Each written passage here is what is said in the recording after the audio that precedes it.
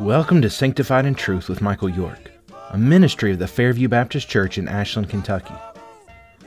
Sanctified in Truth is a daily podcast for followers of Christ who desire to imitate Him and to dedicate ourselves fully to the plans God has for us by deepening our love and understanding of God's Word.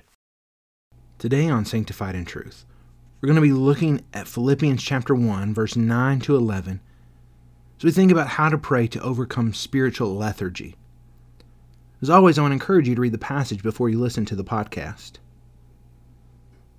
Sometimes in our Christian lives, we can feel stagnant. We can plateau. It's not that we do wrong things, but perhaps we fail to do the right thing.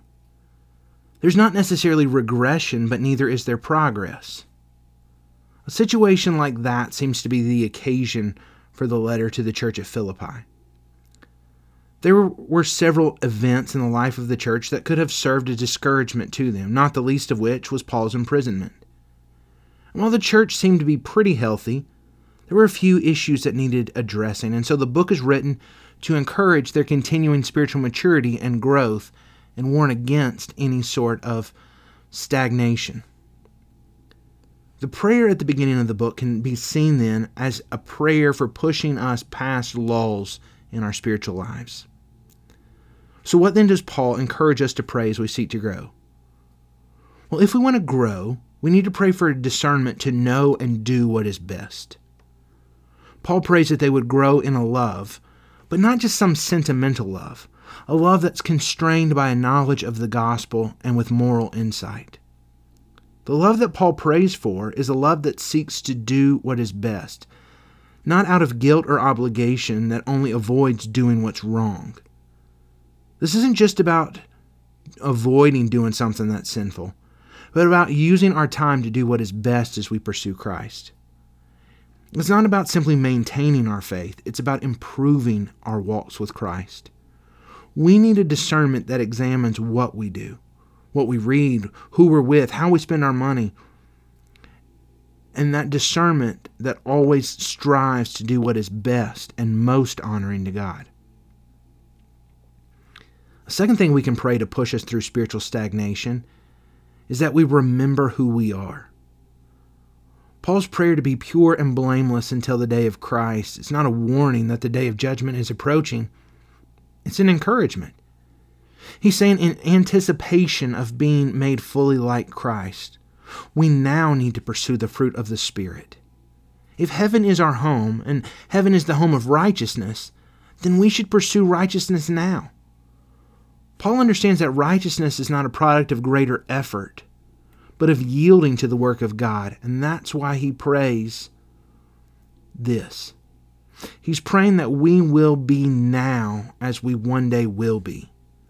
Praying with an eye to our ultimate destination is a way we keep pushing forward and never settle. The third thing that Paul prays is for pure motives. He prays that we're presented blameless to the glory and praise of God. Righteousness is not about elevating oneself. It's not about getting rewards. Righteousness is about honoring God. And part of the reason that discouragement and sluggishness creeps into Christian lives is because we do things for the wrong reasons, even good things. For instance, we may serve in a church, but we may do so for recognition, and if that's the case, we're only happy to the extent that we're recognized. If we do the right thing so that God will bless us, we're only happy to the extent that we're satisfied with the blessings we get from God. However, if our motivation is that God is glorified and praised, then we will always be joyful because our actions are an act of praise themselves in a way we glorify God. As you pray for pure and Christ-honoring motives. As we seek to think through the meaning, implications, and applications of this passage, we want to ask ourselves our three basic questions. First, what does this passage call me to think and praise God about regarding His character or actions?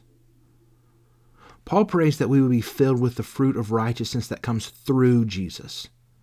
Jesus is not just the one who helps our righteousness. He's the one who enables us with this fruit of righteousness. What this reminds us is that righteousness is not something that's endemic to us. It's something that's gifted to us. Jesus, as the righteous one who perfectly followed the will of the Father, is able and willing to gift us with the fruit of righteousness because he is overflowing with righteousness. We praise God that we know a request for righteousness will always be answered with a resounding yes, and there's nothing in us that is so broken that Jesus' perfect righteousness cannot still work to conform us to his image. The second thing we need to ask is, what do I need to pray for my own heart and life? Praying for motives is a frequently neglected but completely necessary prayer. When we pray for our motives, it demonstrates a total willingness to honor God. God knows our hearts, and when we pray for our motives to be pure, we're inviting him to search us and make us better. A true desire for righteousness realizes that there's no such thing as partially righteous, and it desires righteousness down to our very core, and that starts with our motives. The third question we want to ask is, what does this passage teach me to pray?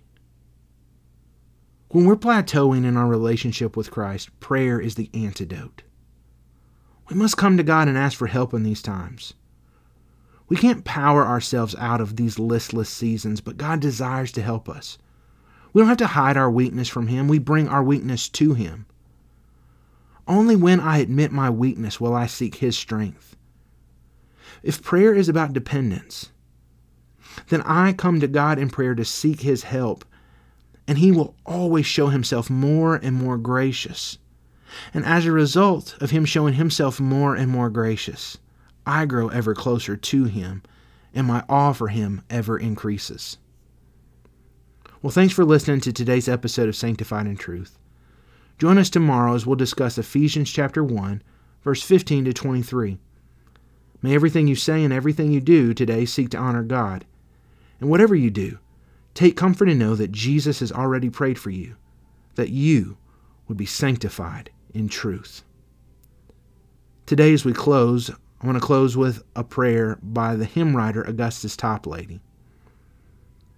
He writes, O Lord, we desire to adore your name, which is excellent in all the earth, and whose glory is above the heavens.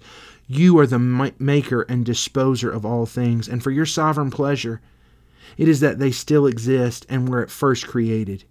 Your hands have made and fashioned us, and all that we enjoy comes from you. As we are the workmanship of your power, O make us likewise your spiritual workmanship, created anew in Christ Jesus, unto holiness and true righteousness. Give proof that you have formed us for yourself by causing us to show forth your praise, and making us live to glory as we do every day live upon your bounty. Amen.